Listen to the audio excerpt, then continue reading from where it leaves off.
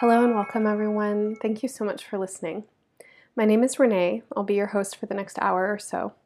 I'm a consulting astrologer and somatic intuitive, and my work is to bring the language of astrology into the experience of our embodied lives, relationships, and worldly experiences. You're listening to the embodied astrology reading for Sagittarius season in 2019. Sagittarius season begins on November 22nd and ends on December 21st. The reading I give for this season is an invitation to attune and align with the energetic qualities of this season. In today's episode, I start off talking a bit about Mercury's retrograde cycle and its shadow phase, which will extend through the first half of Sagittarius season. I explore Sagittarius as a sign and Jupiter as its planetary ruler, and then I get into the galactic center, which is placed in Sagittarius. I talk a little bit in this episode about Jupiter's upcoming transit through Capricorn, which begins on December 2nd, but I'll tell you a whole lot more about that next month in the Capricorn season episode. In the last 20 minutes, I offer embodiment and awareness practices for working with all of these astrological energies and some suggestions for how to use them effectively. To learn more about Sagittarius season, please make sure to listen to your audio horoscopes. In the individual audio horoscopes for all 12 signs, I break down where Sagittarius is in your chart, and I go over some of the peak points of this season so you're prepared and primed for working with the upcoming month's potentials and challenges. All of my audio horoscopes, guided meditations, and podcasts are offered for free. If this work benefits you in your life, please consider making a one-time or recurring donation to help keep it going. Recurring monthly donations can be made at any amount and will grant you access to my expanded monthly reports. These reports include extended recorded forecasts where I go over the planetary aspects and lunar cycles for every day of the zodiac season, as well as a printable astro calendar and journal outlining the planetary aspects and lunar cycles with suggestions for guided meditations and embodiment practices. If financial contributions aren't possible for you at this time, the number one way you can support this work is by sharing it with your family, friends, and networks, liking it, hearting it, and leaving 5-star reviews on Apple iTunes podcasts and your other favorite listening platforms. Just a reminder to everyone listening, if you really want to know more about your own personal astrology, the best way to learn is to get a reading. I offer astrology chart readings for individuals, couples, families, and groups.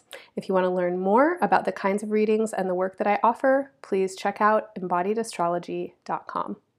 Stay tuned for a brief message, and I'll be right back with Sagittarius season.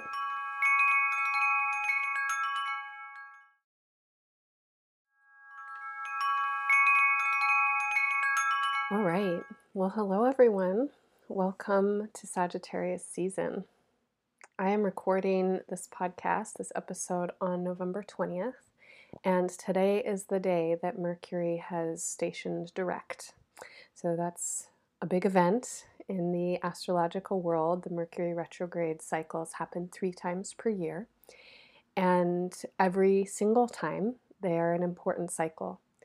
Mercury is representative of our minds, our conscious intellect, our cognitive processes, the function of language, and all communications. When Mercury is retrograde, this is a symbol of all of those functions of mind and communication becoming more reflective, becoming a little inward turning or backward looking. During Mercury retrogrades, we often return to old ideas. We might ruminate on them, circle around them. There may be communication mishaps, and often those mishaps are actually important triggers for excavation, for a more deeper understanding. Some of the symbols of Mercury retrograde have to do with forgetfulness or ignorance of something important that we don't realize, aren't conscious of, and then we have to return to it so that we can understand a deeper meaning of something. Mercury has been retrograde in Scorpio during this cycle, and as you probably know, Scorpio is a sign that is associated to the very deep emotional waters. And if you'd like to learn more about Scorpio, please listen to last month's Embodied Astrology podcast called Depth Perception that focused on Scorpio and its correspondence to the genitals, to the reproductive organs, and I talked a lot about different kinds of emotions that Scorpio is associated with. including the emotions that are buried so deeply that we often forget that they're there. We don't know that we're there, but they influence us pretty profoundly. So, in a Mercury retrograde in Scorpio, there may be remembering of some of these emotions or recognition of the ways that they're influencing things. And certainly, that's in large part how I've personally experienced this current Mercury retrograde. I've had a couple of very classic, kind of typical Mercury retrograde experiences as well: technology not working, communication mishaps, and confusion. But most of the retrograde for me has actually felt like a very internal, reflective space that I've been in, and I've been working through a lot of really deep feelings. And even though I've been telling clients all month and writing it in the horoscopes that these kinds of experiences are probably going to come up, I've also been surprised at what's come up for me, at the kind of intensity with certain sensations that I thought, oh, I've worked through that, or I'm beyond it, or something like that, only to find that there's another layer to work with. So I hope that this Mercury retrograde hasn't been too catastrophic for you all, and that you've also been able to access and reflect on some deeper processes that you've been going through, and that these processes are helpful in clearing the way for your evolution and for your growth. I know that as hard as it's been to be in the emotional space that I've been in for the past couple of weeks, it also feels really important. It feels like I'm addressing some pretty significant internal blockages and coming into contact with some deeper belief systems that are limiting. So I'm grateful to have had the opportunity to get in touch with these kinds of experiences.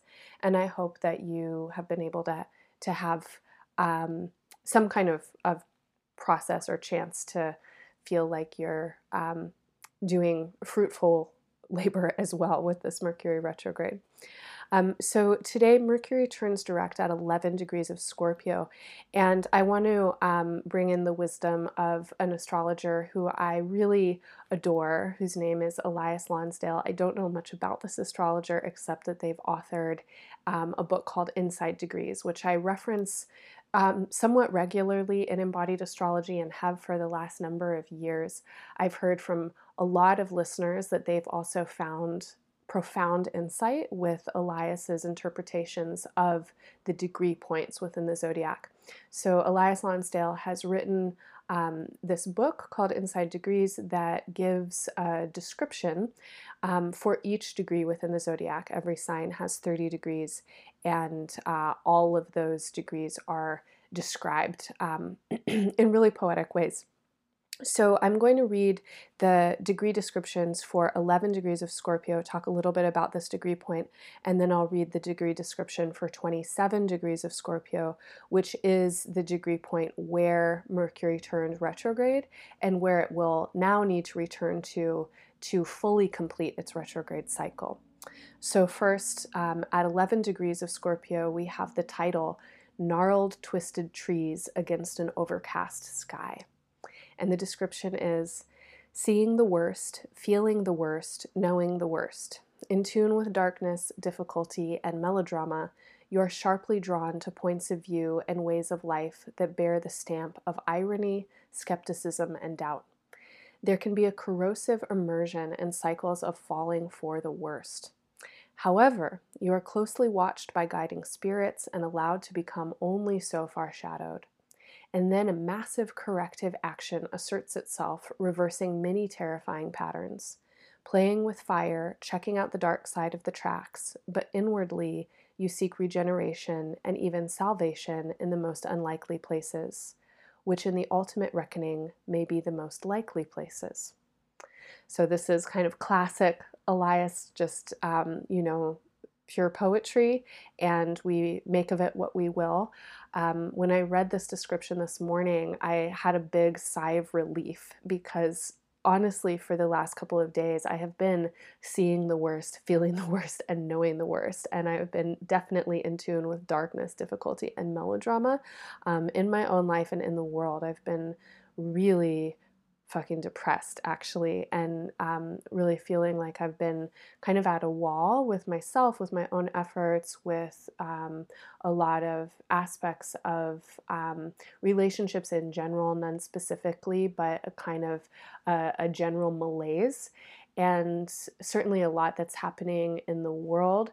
As always, reading the news is not a mood booster, but I've really been in a hard place. And then starting last night, I started to feel a little bit of a shift, and this sense that there actually is, exactly as they say, a kind of guiding spirit that was pulling me back into something, pulling me back into some kind of anchor with myself. And I'm not quite sure what the salvation will be or the regeneration, both words that are really interesting with Scorpio season, but I definitely feel that energy is starting to shift. I made a post on Instagram this morning talking a little bit about this period in Mercury's retrograde cycle when it stations. And when Mercury stations both retrograde and direct, it appears to basically slow down and stop in the sky. It's at the same place for about 6 days. So about 2 or 3 days on either side of the station day. And this period of time when Mercury appears to stand still in the sky is called its storm. And this period is described as being probably the most challenging period within a Mercury retrograde. It's when it's like our energy stops, it gets stagnant, and things can really go haywire during those times. And immediately there were all these different responses of people writing in going, that's exactly how I feel. So as I'm recording this on this day, I am also hoping that you, as you're listening in the future, are able to think back to around the 20th and maybe even back to October 31st, around Halloween time when Mercury was stationing retrograde, and just notice for yourself what was happening in your energy during those periods of time. And do these storm periods have an impact on you? And definitely pay attention in upcoming Mercury retrogrades as well to these periods of time. So as I mentioned, now Mercury will be in direct motion. As it gets out of its storm, it will start to pick up speed, and it will make a third and final pass over this part of the sky that we in a Western astrological language call Scorpio. Mercury is stationed retrograde at 27 degrees of Scorpio again on Halloween, and it moved all the way back to 11 degrees. It passed 11 degrees on October 11th, and it will get back to 27 Scorpio on December 7th. So the periods of time between the station points and when Mercury reaches one of the degrees of its stationing are called the shadows. So between October 11th and October 31st, Mercury was direct, it was in direct motion, but it was moving over this portion of the sky that it would retrograde over. Then it turned retrograde. We had those 3 weeks that we consider Mercury retrograde. Today it's turning direct, and now we'll have another couple of weeks of Mercury in direct motion, again moving over this period of sky. So I definitely like to work with the shadow periods as well as the retrograde period. I've noticed that the first pass of Mercury is often kind of setting the stage. Like, okay, here's the content that now you're going to have to work with when Mercury is retrograde. And certainly that happened for me. I was in a pretty good mood during those couple of weeks, Mercury's first shadow, but having some conversations and experiences that were certainly bringing a couple of things up. And then during Mercury's retrograde, that's when I really went into the reflection of it. And we'll see what happens in this shadow phase from now until December 7th.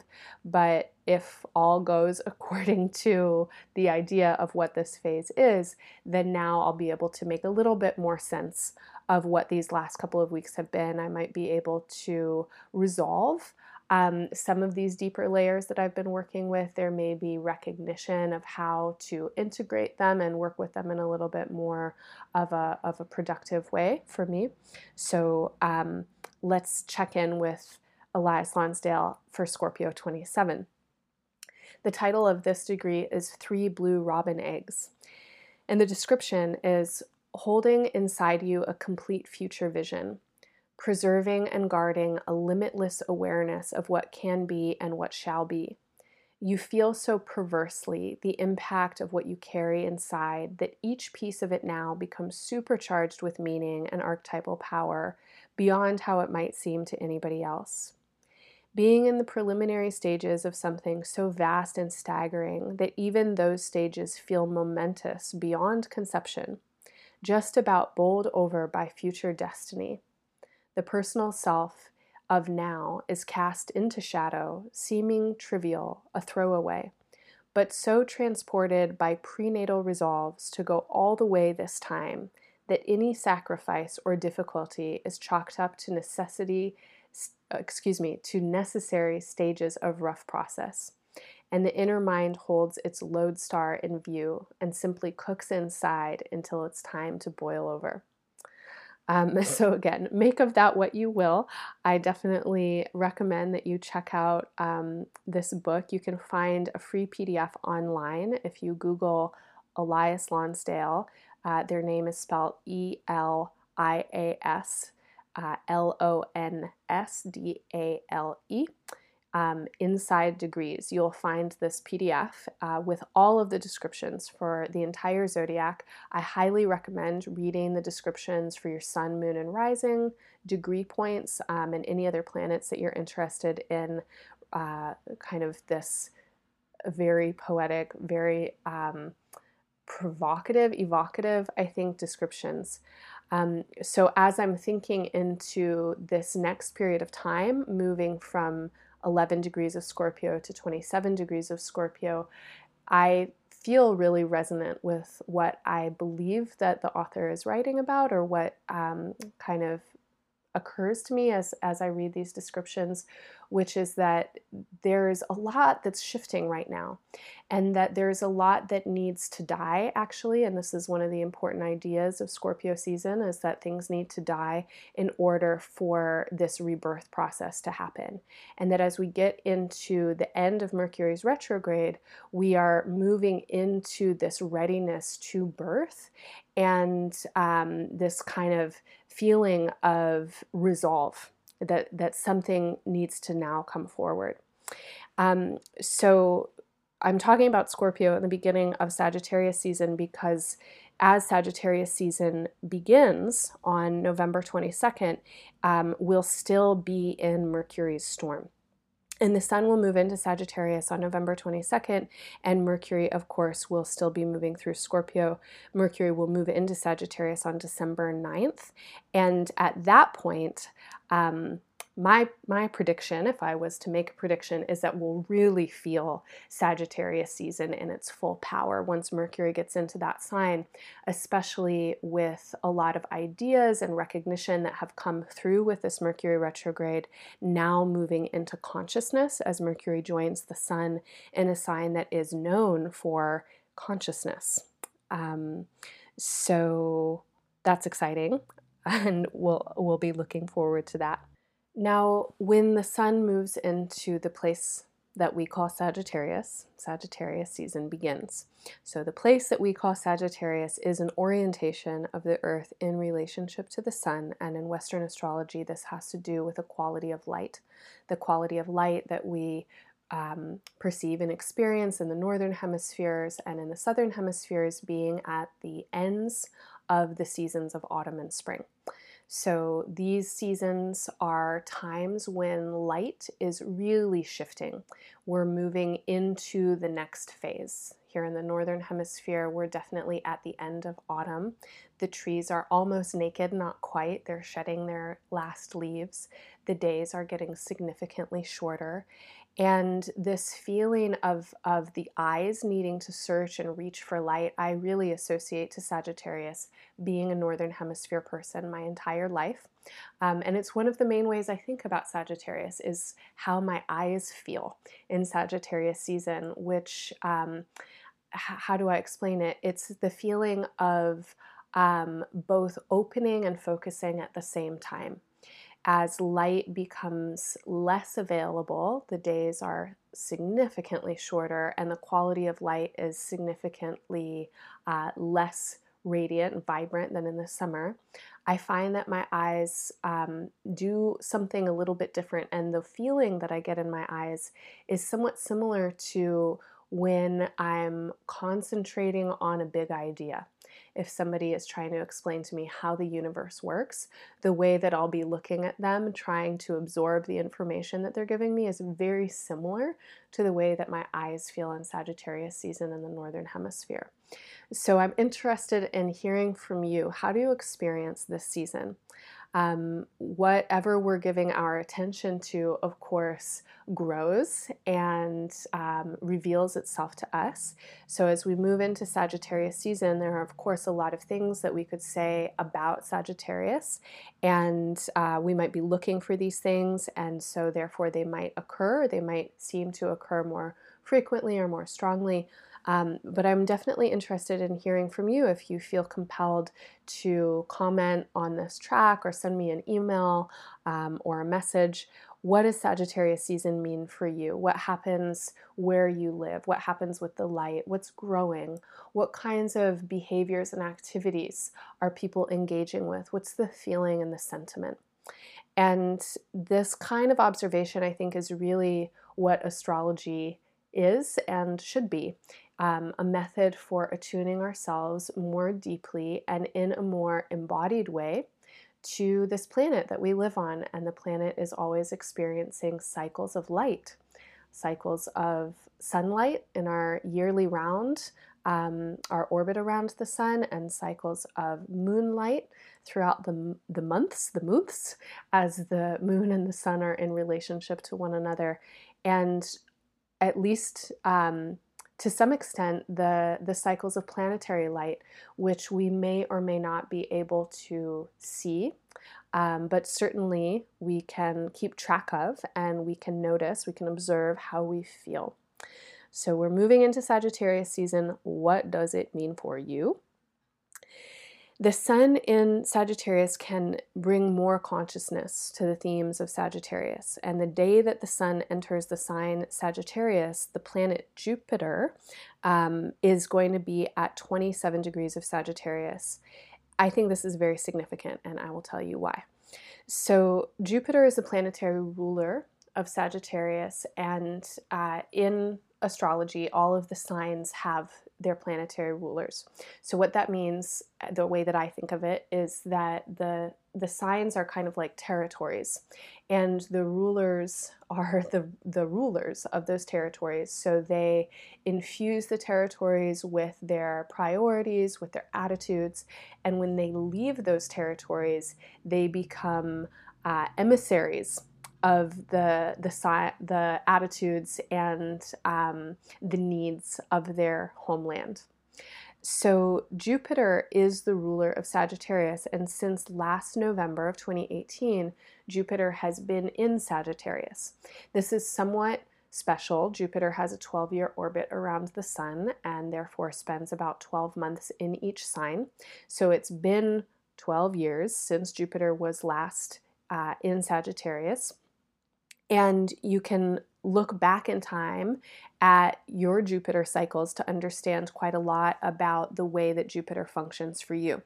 Now, as the ruler of Sagittarius, Jupiter is, again, an emissary or an embodiment of Sagittarian qualities. So I'm going to list some of these qualities now, and we can apply them to both Sagittarius and Jupiter as zodiacal and planetary influences. So both Jupiter and Sagittarius are definitely considered when we think about ideas of learning and wisdom, particularly the learning that we pursue. So there's learning that we receive because of our environments, because of our contexts. learning that we pick up from our very early environments, like language or mimicry, learning that we get through school, through early education. That kind of learning is not Sagittarius. That kind of learning would be associated to its opposite sign, Gemini. The learning that we pursue on our own is what we would associate to Sagittarius. So once you kind of get to an age, and for some people this might be really early on, for some people it might be much later in life, where you go, that's the thing that I want to know about. And you find your own resources, you find your own mentors, your mentors find you, they start to blow your mind, you blow your own mind with what you're learning about. You recognize that previous learning or things that you took for granted or were kind of automatic about are in fact very limited, and that there's so much more out there that you can learn. That experience is a very Sagittarian and Jupiterian experience. Oh, wow, there's so much to know. I get that feeling every time I sit down to read an astrology book or even think about it. It's like, oh my God, there's so much to know. This language is so old. There have been so many books written about it. There are so many teachers. There's more to know about it than I will ever possibly know in my lifetime. That can feel very overwhelming, but it can also feel very stimulating. If you have pursued some kind of higher academic qualifications, if you've gone to college or if you've gone to graduate school or done some other kind of courses of study that haven't been directed for you by another person, but that you've chosen, or you've entered into some kind of learning space like a college and looked at the course catalog and gone, oh, whoa, I could take any of these classes. What do I want to learn? That feeling of directing your own path and seeking knowledge is very much associated to both Jupiter and Sagittarius. We also have teachers and gurus and mentors associated with Jupiter and Sagittarius. In Vedic astrology, Jupiter, the planet, is often called the guru, so the teacher, the great teacher. And Sagittarius is considered to be the home of wisdom, or the birthplace of wisdom. With this idea, we also have to recognize ideas that become beliefs. So once there is an idea, it can very easily become a belief. I talked about this quite a bit last year in Sagittarius season in the episode, which I no longer remember what it's titled, but I'll try and remember to link it in the show notes. I was talking about my relationship to spiritual teachers specifically, and both a longing and a frustration that I had with the idea of knowledge, with something being known. And this thing that happens often with teachers and with teachings, which is that they become formalized, and then there's a fundamentalism around them. And so when there's an idea of something, and we might get our minds expanded by that idea, or we might feel the exaltation of that new idea, it can very easily become a belief. So if you've ever studied astrology, or if you've taken a graduate class or something like that, you learn something new and it's like, whoa, okay, wow, that exists, or that's the way that it works.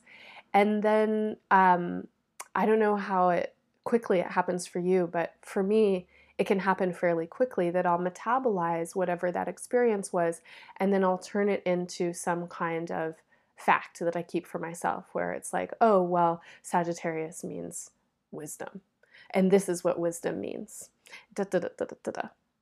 So when we consider Sagittarius, and Jupiter, we want to consider that their essences are about a constant expansion and the search for truth and the search for knowledge, which is never ending. That search is constantly evolving. It's a constant process, and the search is the whole point, right? The journey is the destination. There is not a fixed or static truth. And though both Jupiter and Sagittarius are associated with mentors, with advisors, with gurus, they can also be associated with evangelists, right? With missionaries, with people who are trying to sell us on their beliefs, trying to convince other people that their beliefs are right and they're the right way to go. And that can easily show us the shadow side of both of these figures, which is the ways that we submit our own knowledge and our own questing for knowledge to whomever or whatever we might consider to be an authority. And it might also illuminate the deep hunger that we can have when we're looking for an answer, and the way that that hunger can actually open us up in vulnerability to other people's ignorance or short-sightedness or evangelical preaching, whatever it is that's coming out of them. So as we consider this idea of Jupiter in Sagittarius, let's consider that over the last year, pretty much, we've had a lot of Jupiter and Sagittarius energy. And what's been happening kind of in the world at large, is this outpouring of beliefs, right? Like there are a lot of people really strongly on a bandwagon for something. At the same time, I think there are just as many people and a growing number of people that are really kind of pushing towards the more exalted qualities of Sagittarius, which is, I don't know. There's no way that I can know, but I'm curious and I want to be open. I'm thinking of something I read yesterday, which is about Ilhan Omar, the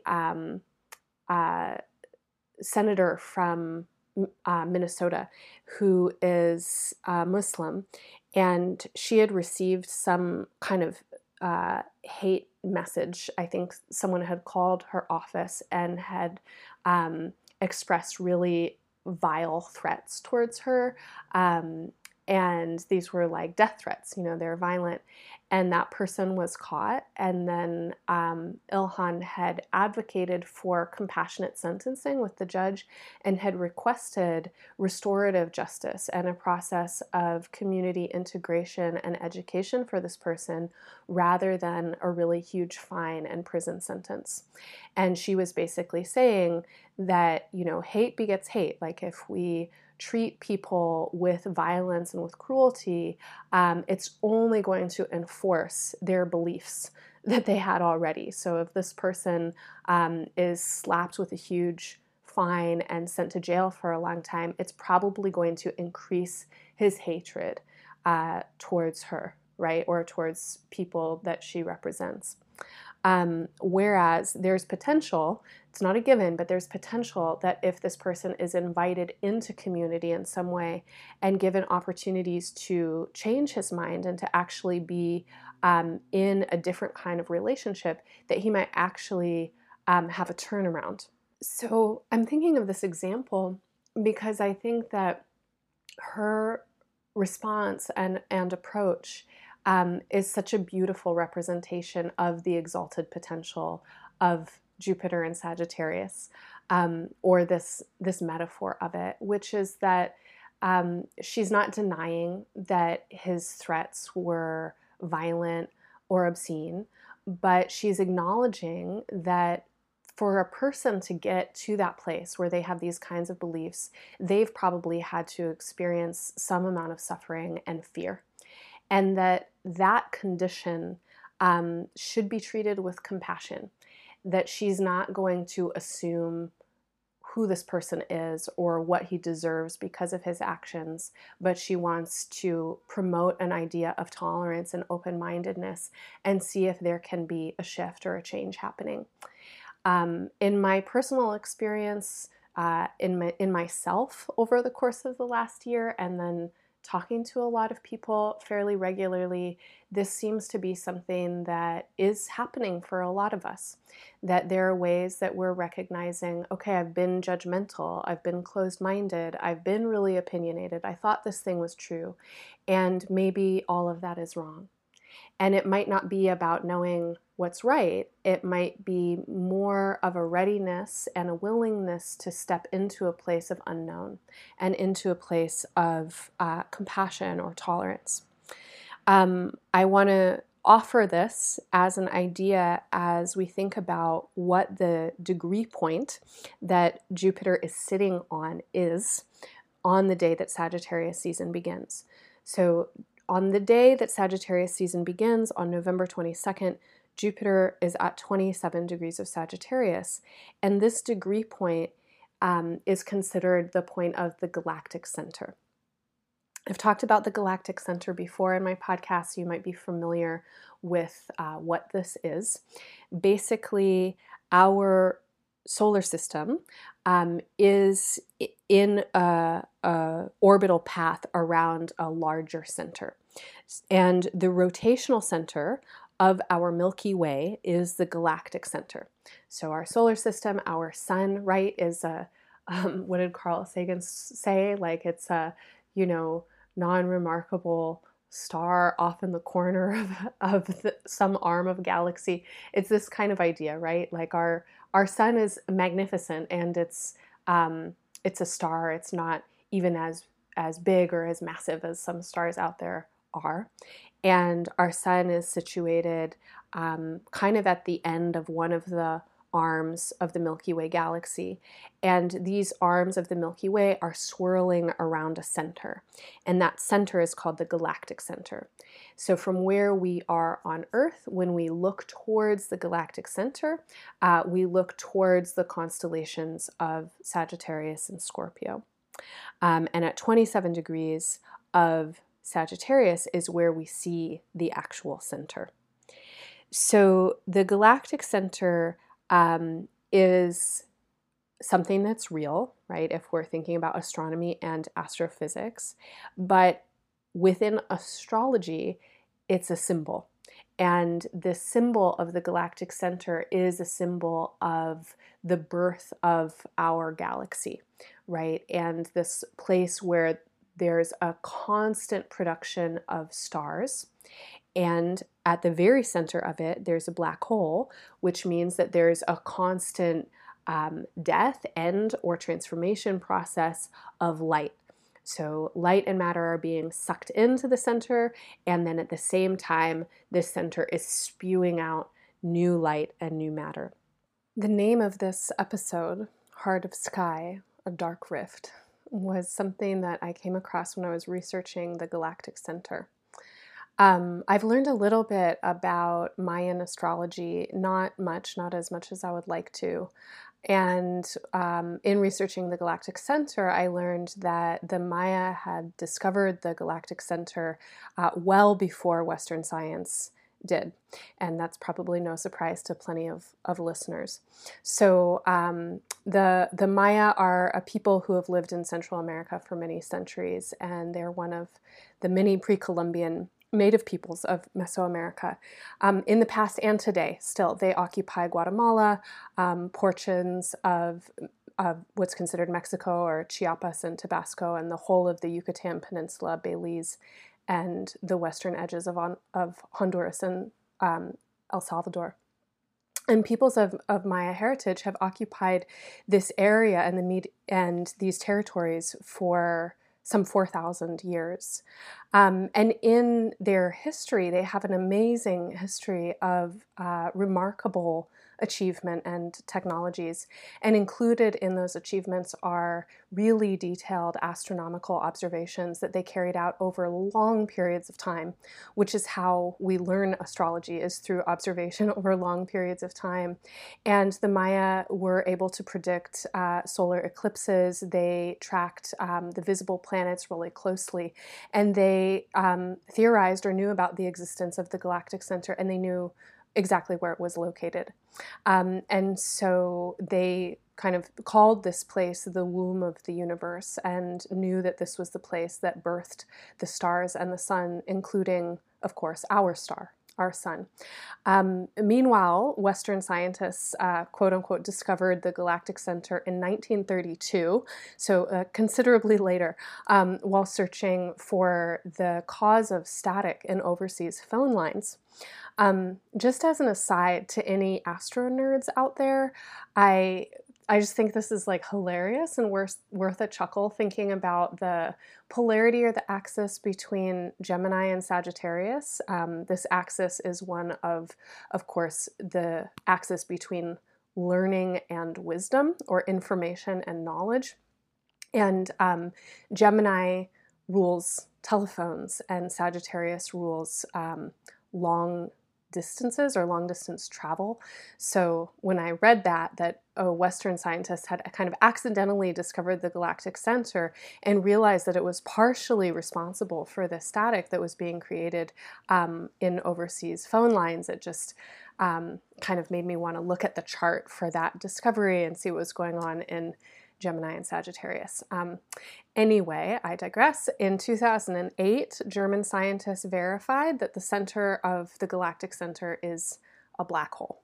So I just want to think about this as a symbol for a moment. And of course, astrology is a language of symbolism, and the black hole at the center of the galactic center and the galactic center itself, these are real phenomena, and we can definitely talk about them through astrophysics. But as a symbol, it's such an incredibly powerful symbol. First, I just want to acknowledge that blackness and lightness, or darkness and lightness, have really been, what do I want to say? Like, the lenses of religion and race have been put on these experiences of light, and I want to extract them from this idea. And I want to think about the power of this symbolism, that there's this place that is spewing out new stars, suns. There's a place that's basically giving birth to consciousness. And at the very center of that place is this profound darkness that calls in light and matter, that sucks everything in. And we don't know what happens in black holes. There are theories about it, but of course, no one's been able to travel into one and come out on the other side. They suck in all light. And there's this idea that all matter is compressed. And so whatever happens in a black hole is some kind of crazy death, dying, transformation process. But then also this is a place of birth. So really profound symbol. And the Maya totally understood that and named it the womb of the universe, this birthplace of consciousness. So how beautiful is that? Let's think about some of the correlations between this symbol of the galactic center and, of course, the black hole at the center of it, and the symbol of Sagittarius. Because Sagittarius, when you are looking towards the galactic center, Sagittarius is the constellation from Earth where the galactic center seems to be located. If we are to look down the Milky Way, and at the galactic center, we're looking at the basically 26 to 27 degrees of Sagittarius. So with this symbol as a metaphor for this sign, we have the idea of a mother womb, or the birthplace of consciousness. And consciousness, of course, is symbolized by light. And light allows us to see something, therefore it's real. Light is also the source of heat, of course, and so it grows things. And once again, just to kind of reference this non-realness of a perceived polarity between light and dark, that light and heat grow from the inert, rich, and fertile material of dark. So this place, when we think about it in terms of Sagittarius, we might think about the quest for consciousness and the quest for enlightenment. And that quest, if you've ever stepped into that journey before yourself, if you've read about it, that quest is so much about one of mediating the apparent duality of things, of trying to find the middle path, of seeing the way that truth is really non-existent, that within the heart of the opposite we find ourselves. When I think about this symbol of a birthplace of stars and suns.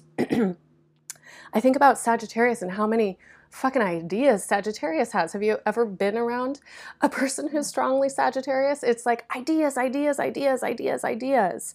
There's so many possibilities. There's so many things sparking all the time.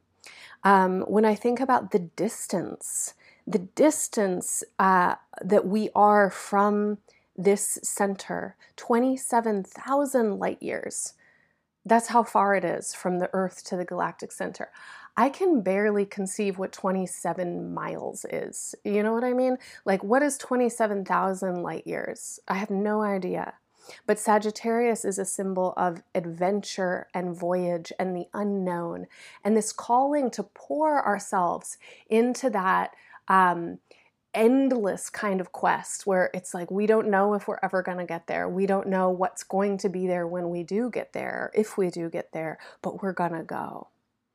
So, yes, I wanted to call that in and to think about the galactic center, to think about some of the correlations of the galactic center to the sign Sagittarius where it's located. And then I also just want to honor that there's so much indigenous wisdom that has been around for so long that Western science, stumbles upon and really gives itself a pat on the back about. But this is knowledge and knowing that has been present for so long.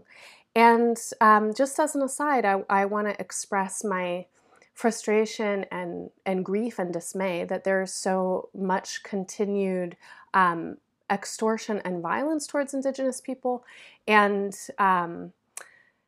in Sagittarius season, coming up this month on November 28th, which is Thanksgiving Day in the United States, it's also a national day of mourning.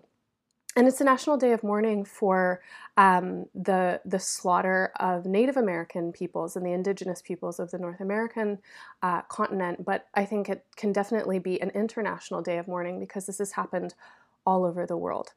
If you are a person like me who benefits from white and European ancestry, whiteness and European ancestry, maybe consider on Thanksgiving really marking the holiday not just as a time to gather with friends and eat a bunch of food, but as a time to do what you can to leverage your resources and your privilege towards supporting the restoration and the protection of Indigenous cultures and wisdom. A couple of months ago, I signed up to become a monthly donor for the Indigenous Environmental Network, and they're an amazing organization. They've been around for quite a long time, and they do a lot of work around environmental policy and education. So there are many, many organizations out there, plenty that you can find with a simple Google search. If you're interested in this organization, you can look them up at ienearth.org. I digress again. Anyway, back to this idea of the galactic center and these correlations. Let's really try and invoke the Sagittarian wisdom, which is that we don't know, right? There's a lot to consider, and these symbols are so evocative. They can be so profound. Look at your natal chart and notice what's at 27, around 26 and 27 degrees of Sagittarius. If you have planets or points there, these planets and points are in connection to the galactic center. If you have planets and points that are at opposition or square angles, that means that they're in mutable signs, Gemini, Virgo, Pisces, around 26 or 27 degrees. That means that these planets and points are in dynamic and potentially tense relationship with the galactic center, but they're going to be triggered by that energy. If you have planets or points in the fire signs, Leo, Aries, and of course Sagittarius around 26, 27, you're getting this energy as a kind of flowing, unstopping force into your chart. So check your chart, notice what's there. And then let's just meditate a little bit on how these sensations feel so that we can understand the relevance and the energetic qualities that will come through in these planets or points that are stimulated by the galactic center. So if you can imagine in yourself the feeling of awe, and I love the word awe because it means, you're struck by something that is brilliant and beautiful and terrifying and too big to comprehend. So this feeling of awe, maybe looking at the Grand Canyon, somewhere in nature that's just like blowing your mind. Or when you come across a big question, when you're trying to conceive of the galactic center, when you're thinking about the earth in its relationship to the cosmos, when you have the revelation of scale, like, oh God, my body is so small and this place is so huge, the way that the mind can expand. So call into your mind, into your memory, some time when you felt awestruck, when you were resonating and absorbed in a big question, or sometime when you were really struck by your tininess in this vast universe or this vast earth. What does that feel like in your body? What do those sensations feel like? What happens in your brain? What happens in your eyes? What happens in your felt sense throughout your body? Does your heart start to race? Do you take a big breath in? Do you feel a little dizzy?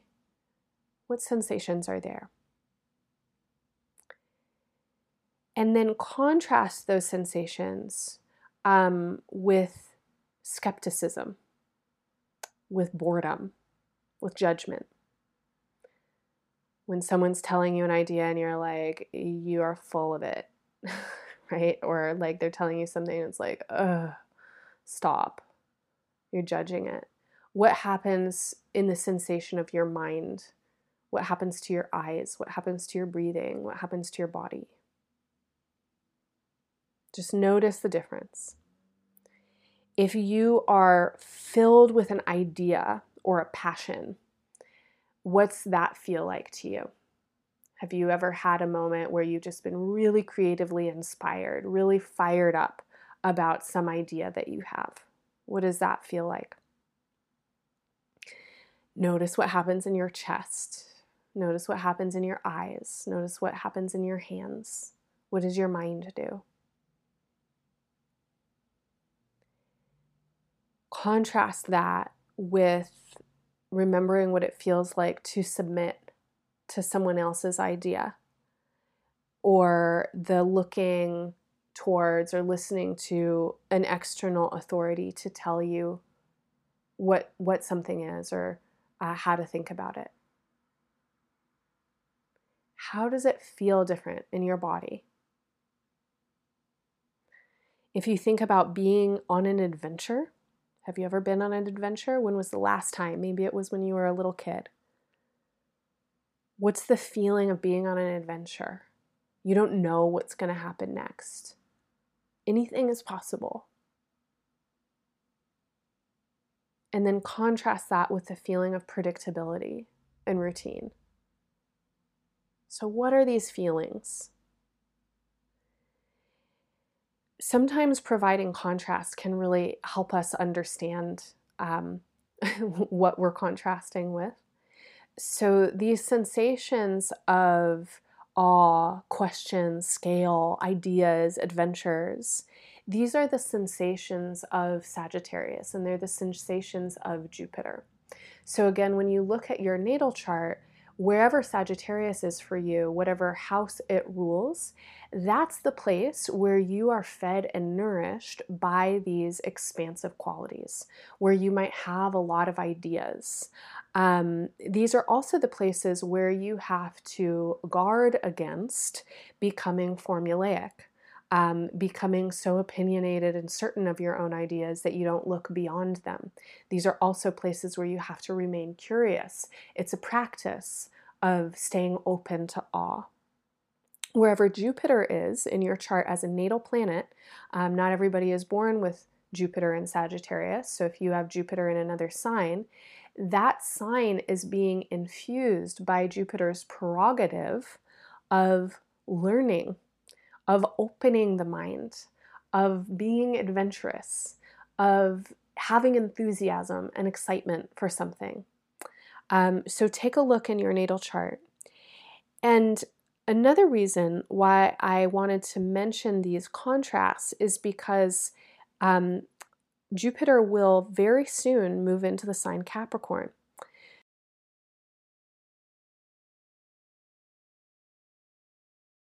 And Capricorn as a sign is many things. And next month in Capricorn season, I'll tell you all about Capricorn and a bunch of stuff that's happening in Capricorn. But for this month, I'm just going to talk about Jupiter's entry into Capricorn. So amongst its other qualities, Capricorn is associated to skepticism, judgment, authority figures, the rules of the earth plane, and predictable routines. So we're about to go through quite a shift.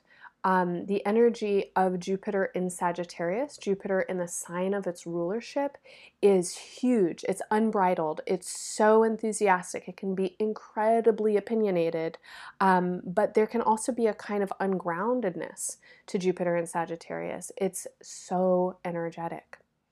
As Jupiter moves into Capricorn, it's moving into a very, very different kind of energy. Capricorn has a limiting, containing, sometimes oppressive or challenging quality to it.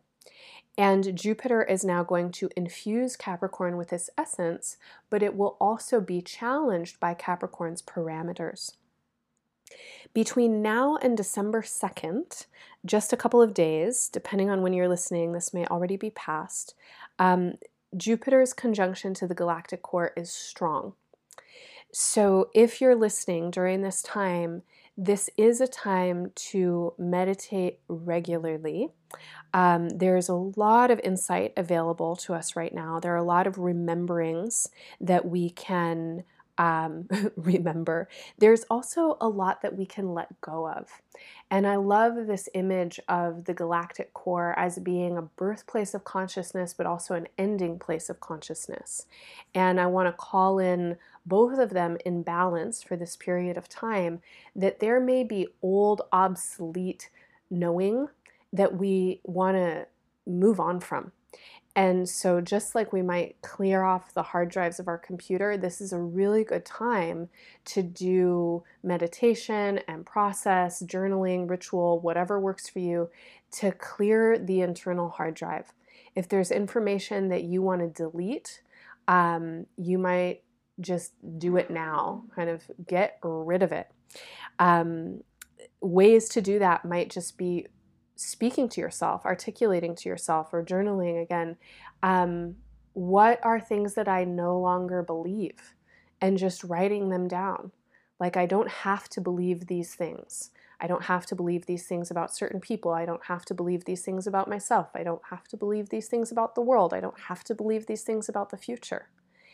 And just expel it, purge it. This is a great time to delete and send that information that isn't necessary into the black hole. This is also an amazing time to call in consciousness.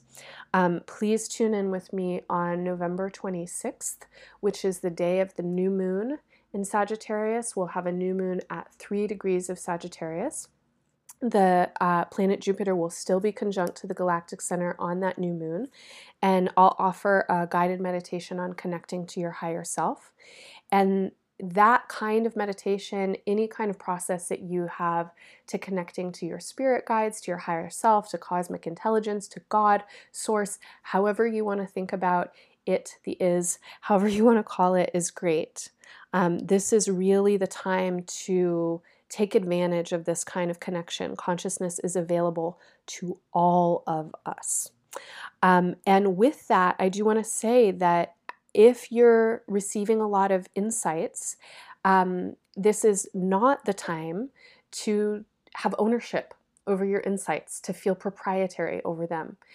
I believe that we're in a time of shift of our consciousness here on Earth and evolution of our consciousness. And that means that everybody is waking up. Everybody is recognizing things. I have this experience all the time as a person in business, right? Where I'm like, okay, I'm going to have this astrology business and I have to come up with something that's special and unique and I'm going to put it out there. And then I'll put it out there and immediately I'll come across someone saying pretty much the same thing. And if I'm in a lower moment, it's really easy for me to go into a competitive space and be like, oh, damn, like they said it better, or they said it first, or I said it better, I said it first, or whatever that shit is. Now, that's the feeling, that's the mind state that I was contrasting Jupiter and Sagittarius's exalted potential with. That feeling of like competition and judgment is so closing. It's so deadening. So don't fall into the trap of deadened or asleep Sagittarian energy. And this is also the trap of Capricorn. So as Jupiter moves into Capricorn, and we are supported to now implement some of our insights, and I'm going to talk again a lot about this next month, the implementation and the manifestation of insights. It's really important that we remember the intelligence of the galactic center, which is that intelligence is constantly birthing. It's constantly kind of spewing out. It certainly cannot be known or owned in its entirety or even at all. Consciousness is available to all of us and to anyone tuning in. And territoriality and competition are a waste of time and a waste of resources. So as you seek to know the truth of the earth plane existence, remember the infinite, remember the unknown. This is so important. And as I'm saying it, I'm remembering some of the kind of fundamental messages within the yogic system and the Yoga Sutra, where there's a description of how we suffer, basically how we close ourselves off, and that this kind of suffering is also status quo. This is part of what having a body is all about. And that the first way that we suffer is through ignorance. And now ignorance is not necessarily like a not knowing of something, but it's choosing not to know, right? It's an ignoring of something. So we live in bodies and we know that we're all going to die and we know that things change. But every single day, for probably most of the day, if not all of the day, most of us are ignoring that.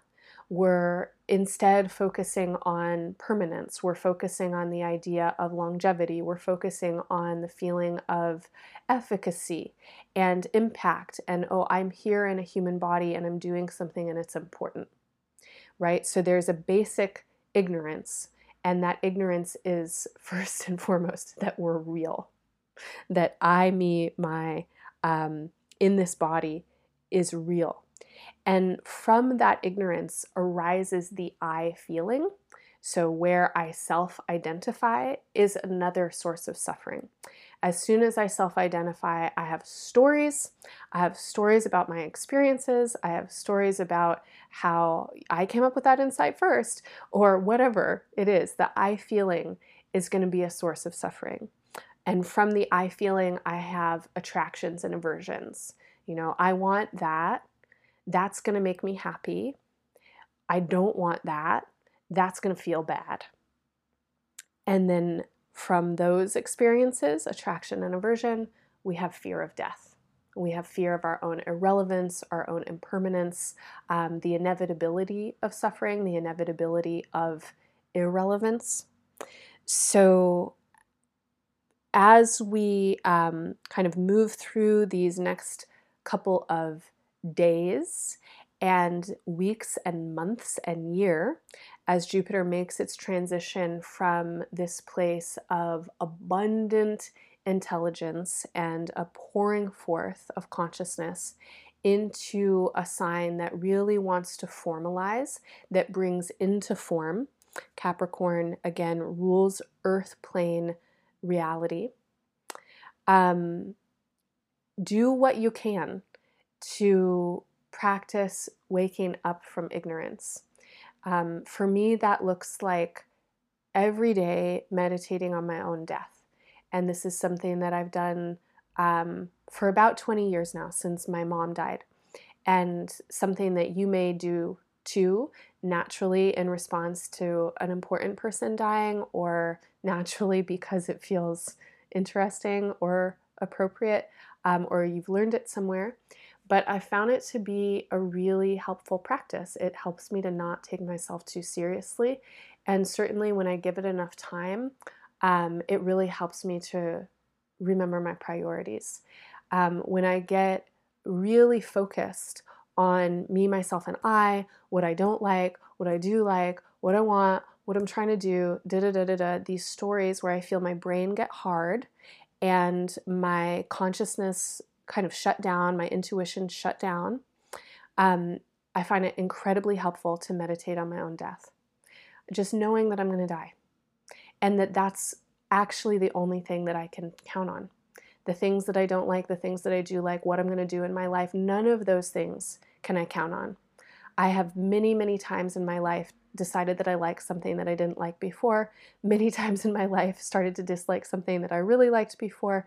And plenty of times in my life have I experienced a kind of disruption of the plans that I had for myself. So all of those fluctuations are things that we can't know. And if we can stay open, if we can stay in a place of awe, of mystery, then we can have access to this wisdom. So now I'd like to work a little bit with some more embodiments for Jupiter and Sagittarius, so that we can gain additional insight into these energies through our embodied exploration, and also so that we can practice supporting ourselves for working with these energies in this season, but also in our charts as we work with astrology. So in the second part, I'm going to invite you to really bring in your embodied awareness. And you can certainly do this while you're doing other things, but you probably don't want your attention to be too divided. You want to be able to focus on your body. We're going to start with bringing awareness into the hips and the sacroiliac joints. And this is one of the places of rulership for Sagittarius within medical astrology. So if you can, use your hands to palpate around your hips. You can feel the bony structures in the container of your hips. People have different ideas about what their hips are. So you can feel kind of your outer hips, and the shape of your outer hips and your thighs. And that can be part of what we consider the hips. And you can also try and locate your hip joints, which are fairly narrow in comparison to what you probably feel as your outer hips. And the hip joints are closer to what you might consider your groin. Your SI, your sacroiliac joints, these are the places where your sacrum meets your ilia. So your hip bones are called your ilia, and your sacrum is the kind of base of your spine. The sacrum, or the sacral area, is the place where a lot of people get tattoos on their low backs. So kind of right above the gluteal cleft, an anatomical term for your butt crack. There's this area that a lot of people have like two little dimples on either side, or some people have bony protrusions. And if you feel for that area, you might notice how the vertebra of your spine just above that area stick out and point out, and they're fairly narrow. And then at some point, you cease to feel the vertebra and you feel kind of more of a flat bone. And this bone is roughly diamond shape. The flat base of the diamond would be the superior part, the top part, closer to your spine. And the apex of the diamond would point downwards towards your tail. And your tailbone is actually connected to the base of your sacrum. The joints between your ilia, your hips, and your sacrum are the places where those little dimples or the bony protrusions are. And you can probably feel them if you feel out from that flat surface of bone where the sacrum is, if you feel out to either side and kind of massage around a little bit. The SI joints, there's kind of a bump around them. So these are the places, the hips, the thighs, and the SI joints that Sagittarius is said to rule in medical astrology. And I think that this is a kind of amazing metaphor for Sagittarius because in our bodies, this is the place where the lower limbs, the lower carriage, the feet and the legs meet the spine. Sagittarius is one of the 3 fire signs, and the 3 fire signs rule the central axis of the body. Sagittarius holds the base, Leo rules the spine and the heart center, and Aries rules the head and the skull. So Sagittarius as the base we might consider in relationship to our belief systems and to our basic enthusiasm for life. So what we stand in terms of what we believe has a lot to do with how we feel ourselves in our uprightness. And our basic energy, our enthusiasm, the way that we can open to opportunities has a lot to do with our uprightness. When we feel deadened in this part of our body, in our hips and our SI, we're often locked or deadened in the joints of our lower legs. And when I say deadened, what I mean is our energy isn't there, consciousness isn't there. So a lot of times you might have a habit like I do of kind of locking your knees or falling into the arches of your feet, kind of feeling the weight and the inertia of your body just kind of getting locked and held up in your legs. And that's a really different sensation than actively reaching through your legs and through your feet. And if you do this standing or sitting up, it kind of has the same effect of just enlivening your legs and feet. And the common cue that you'll hear in a yoga class, root down to rise up, yoga teachers inviting their students to become aware of the energetic pathways through their legs, into their feet, into the ground, then brings buoyancy into the spinal column and into the axial body. And that delivery, that transference of energy happens where Sagittarius has rulership. So it happens in the hip joints and around the sacrum. The hips are part of the lower limbs. So they develop at the same time as your legs and your feet. And your sacrum is part of your axial body. It develops with your spine. But the relationship between the hips and the sacrum is really important. So when we walk, there's a really slight motion at the sacral iliac joints, and that brings sway and rotation into the spine. If I am standing, kind of unevenly with my weight, more weight on one leg and kind of the other leg not really engaged, you probably know that stance. It's like when you're talking on the phone stance, or I don't know, like hanging out stance, shifting the weight of your body into one hip. That's going to affect your spine. It's going to bring more compression and weight into one side of the spine, and more kind of a slump into the other side of the spine. So as you notice your hips and your SI, notice what happens in the difference between being active, engaged, radiating energy out from this part of your body, or being shut down and inert. When you radiate energy out, especially if you're trying to focus on the feeling of connection between your hips and your SI, through your legs and into your feet, you want to feel that there's active communication and transference of energy through all of your joints. And I'd mentioned before that I and a lot of other people might have a tendency to lock the knees. So this is something I've been working on for a really long time. And as a person that has fairly hypermobile joints, it's a practice for me. So if you, like me, tend to lock your knees, then you might just want to start to play around with softening the fronts of your knees. Now, this is going to mean that the muscles in your legs are going to have to work more. You're going to have to build the strength of your legs. And one of the ways that you can build the strength of your legs as you let your knees bend a little bit is by really engaging your feet. Pressing your toe pads down, feeling that the arches of your feet will naturally lift a little bit as the tips of your toes press down, rooting through your heels. Rooting through your toes and through your heels will help the muscles of your legs engage all the way around the bones of your legs. And this in turn will provide stability into your hips, and the stability of your hips will provide stability for your spine. Then you can radiate upwards from your hips and your SI. You can imagine that energy is flowing upwards along the spine. And if you are into anatomy, then you know that the psoas muscles attach from your inner thighs to your spine literally. So you can even travel with awareness along those pathways as well. Notice what happens for you as you practice with this kind of awareness.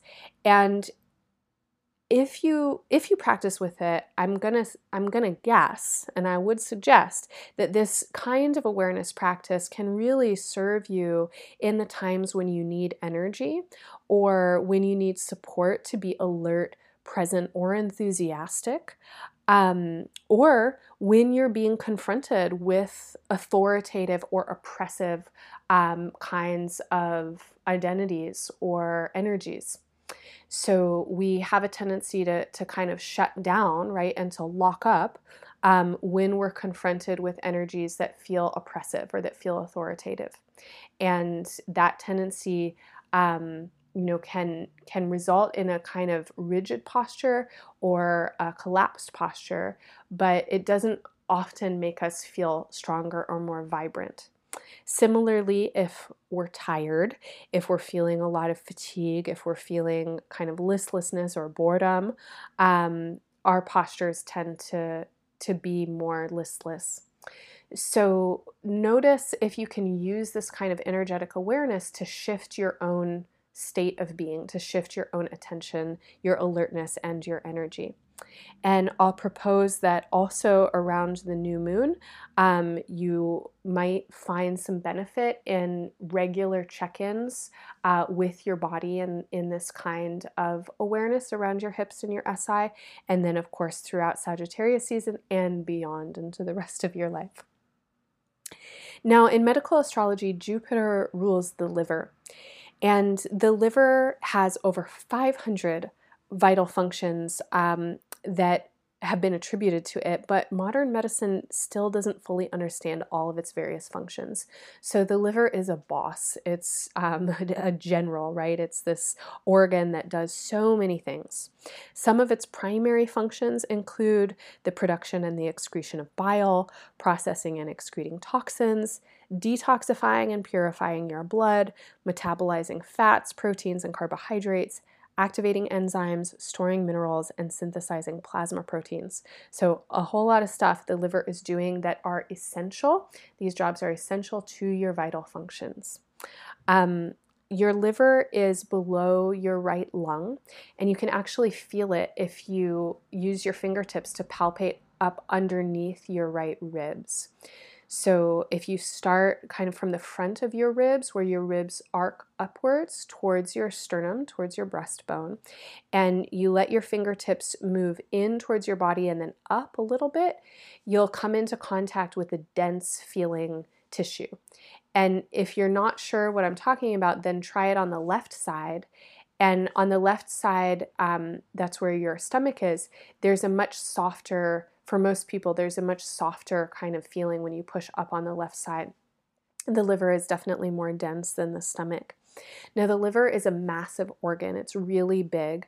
So from this space at the front of your ribs, you can kind of palpate your liver all the way around the curve and the arc of your ribs into your back. And the liver in its entirety is kind of a wedge shape underneath your right lung. And it has, again, a kind of dense tissue quality to it. So if you can bring your awareness into your liver, and for me, I find that touch is really helpful to bring awareness into a part of my body. So I'm going to palpate my liver and then hold my hands around it. And then I'm just going to breathe into it.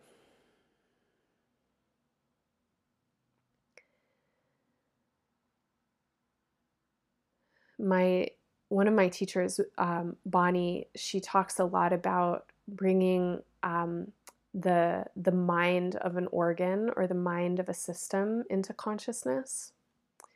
So you may need a lot more time than I'm going to give in this recording to activate and engage with the mind of your liver. But I would definitely recommend it as an exploratory process. I think it's fascinating. And it also might be very automatic for you. So when you bring attention into your liver, when you breathe into it, what feelings arise? And do you notice any energetic shift or difference in qualities of your energy? Now, for me, I notice that the feeling that I have of managing things comes up a lot for me when I relate with my liver. And whether or not that has anything to do with what I know about the liver, I don't know, because my experience of learning about the liver and starting to engage with it through felt sense awareness happened at the same time. But a lot of the attributes and associations to the liver energetically through astrology and also through elemental medicine have to do with this character of a manager or a general, a kind of directive quality. And when I tune into my liver, I can really feel the part of myself who's a manager. And I am definitely a manager. And anyone else out there who's self-employed, you probably know this feeling too. And I'm sure plenty of people who aren't self-employed, and definitely people who are parents, like, you know this feeling where there's always a million things going on. There's a feeling of both overwhelm and competency, like taking care of a lot of stuff. And when I tune into my liver, I can feel the way that that energy can get really dense. But I can also work to open and expand and release.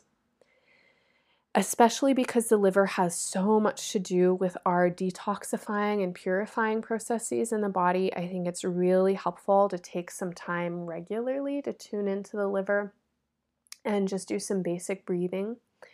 And as you breathe, you can feel the expanding and the condensing of this organ. You might imagine just blood flow or energetic flow expanding and condensing in this part of your body. And if you get into a space where you're feeling overwhelmed with the amount of information that you have to process, or if you're really in a go, go, go manage mode, or if you're feeling totally burnt out from go, go, go and manage, you might really benefit from spending 5 minutes meditating and connecting with your liver. And I would suggest this embodied awareness, especially around this full moon. So our next full moon is on December 11th in Gemini. And I'll be putting out some a writing exercise and some prompts for that full moon. And I'll remind us then to check in with our livers, but especially leading up to it and throughout the entire season of Sagittarius and also throughout your life. If you find yourself in times and spaces where there's a lot of demand on your attention, check in with your liver. Just kind of notice what's happening there. And again, for me, I notice that when I'm in a place of feeling very oriented towards managing and processing information, my liver starts to feel more condensed. And if I can take a couple of minutes and breathe in and relax, it's incredibly helpful. All right. So once again, I'm just going to bring it back around to your natal chart and encourage you to look at your natal chart. All this astrology is super interesting, just thinking about it in general, but it becomes fascinating and relevant when you start to compare it with your natal chart. If you've never gotten your chart, you can get one for free on my website. If you go to embodiedastrology.com, in the horoscopes section, you'll see a link for Get Your Free Chart. Just click on that, you input all your information. None of it is saved to me. It's an app that I have on my website. And then you can see where the planets are and what signs they're in and what houses they're in. And any kind of Google search will give you some information. You can also get the Embodied Astrology Basics Handbook that I have in the Play and Learn section on my website. And in that handbook, you can find information about the signs and the houses, as well as the planets, just kind of basic descriptions of them, as well as a little bit of information on how aspects work. So what we've been talking about today will start to probably make a lot of sense once you start to compare it with your natal placements.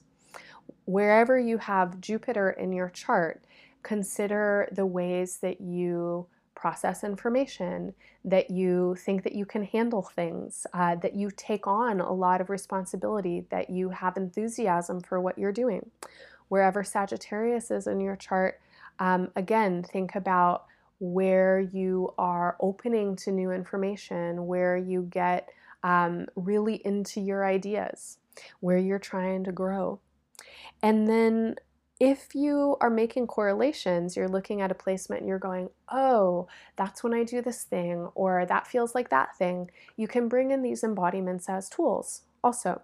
So for me, I know how Jupiter works in my chart. One of the ways that it can work in my chart is an overwhelm of ideas. And how it aspects my chart, it's like I'll get all these ideas all at the same time, and I'll feel so urgent about them, and I want to do them all, and I'll jump into it, and then I'll get totally overwhelmed and I'll lose my energy. And the more that I can work with the embodiments of Sagittarius and Jupiter in my body, the more support I have for those moments. So if I feel into my uprightness and into this embodiment work around the hips and the SI, I can ask myself questions about all of my ideas. Like, is this really an idea that I want to pursue? And if I feel that the idea is pulling me off my own center, I won't pursue it. If an idea feels like it's anchoring in me in a calm and centering way, and it's helping me feel more strong and more rooted and vibrant, I'll pursue it. Likewise, if I'm in a place where I've got 1,000,010 ideas and I'm so excited about all of them, it's really helpful if I can remember to take 5 minutes and check in with my liver, because for sure I'm going to have tension there. I'm going to feel like a condensing kind of quality, and that's how I know, when I'm having the sense of urgency in my body, that's now where I'm placing it, is like right around my liver area. So I'll take a couple of minutes and breathe into it. I might engage a brief meditation on the inevitability of my own death. And then I'll go, okay, what are the ideas that I really feel aligned with? It's not going to be all of them. It might not even be one of them. But I want to put my energy into ultimately what is most aligned for me and what I feel is most in service to you. So I want to suggest that you also check in with your own chart, with your own placements, and with your embodiments, and all of these ideas about Sagittarius and Jupiter, to see what's the best for you, what's the most in service to your own energy. All right, friends. Well, I am going to leave it there for this episode of Embodied Astrology for Sagittarius season, and I want to encourage you to listen to your audio horoscope for more information on your house placements. In the audio horoscope, I'll talk a lot about Sagittarius for your sign and for your rising sign this month, some of the main things to keep a lookout for, the peak energy points of the new moon and full moon, as well as Jupiter in its transit into Capricorn, and a couple of other things going on. There is so much more going on this month, though, than what I talk about in this podcast or in the horoscopes. There are planetary transits and aspects occurring every single day. The lunar cycles are fascinating to follow. There's really so much support with the language of astrology to work with in our lives. And one of the best ways that you can support embodied astrology and get astrology for your life is to become a subscriber. You can subscribe by donation at any amount per month, literally $1, if that's what you can afford. And the access that you gain is to my monthly extended forecast. That forecast is a recording. It's usually between 30 and 60 minutes. In that recording, I go through every single day of the zodiacal season, and I talk about what's happening in the planets and with the moon, and I give suggestions for how to work with that energy.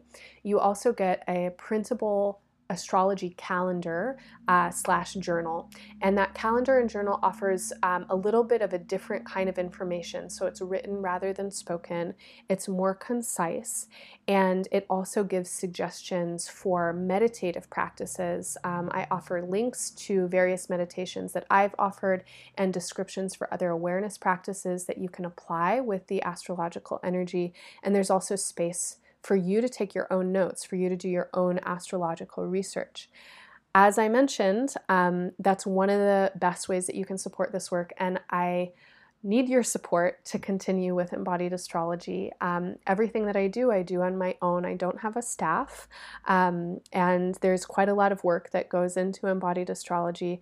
So if you enjoy this work and if you benefit from it, please do consider becoming a subscriber. You'll also get discounts on the year ahead birthday reports as well as my online classes. You can always make a one-time donation from my website.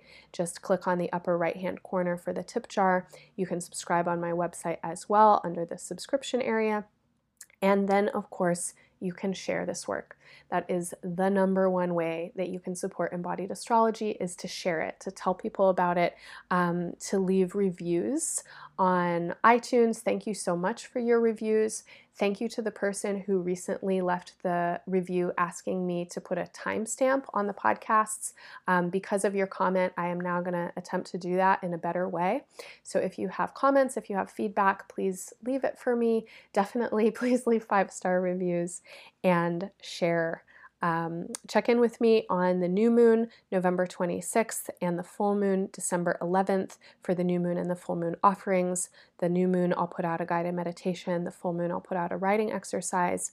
Follow me on Instagram at Embodied Astrology for regular updates and astro tidbits. And thank you so much for listening. I really appreciate you, and I appreciate so much your interest and participation and support. I'm wishing you all the best in Sagittarius season and beyond. Much love to you. Bye for now.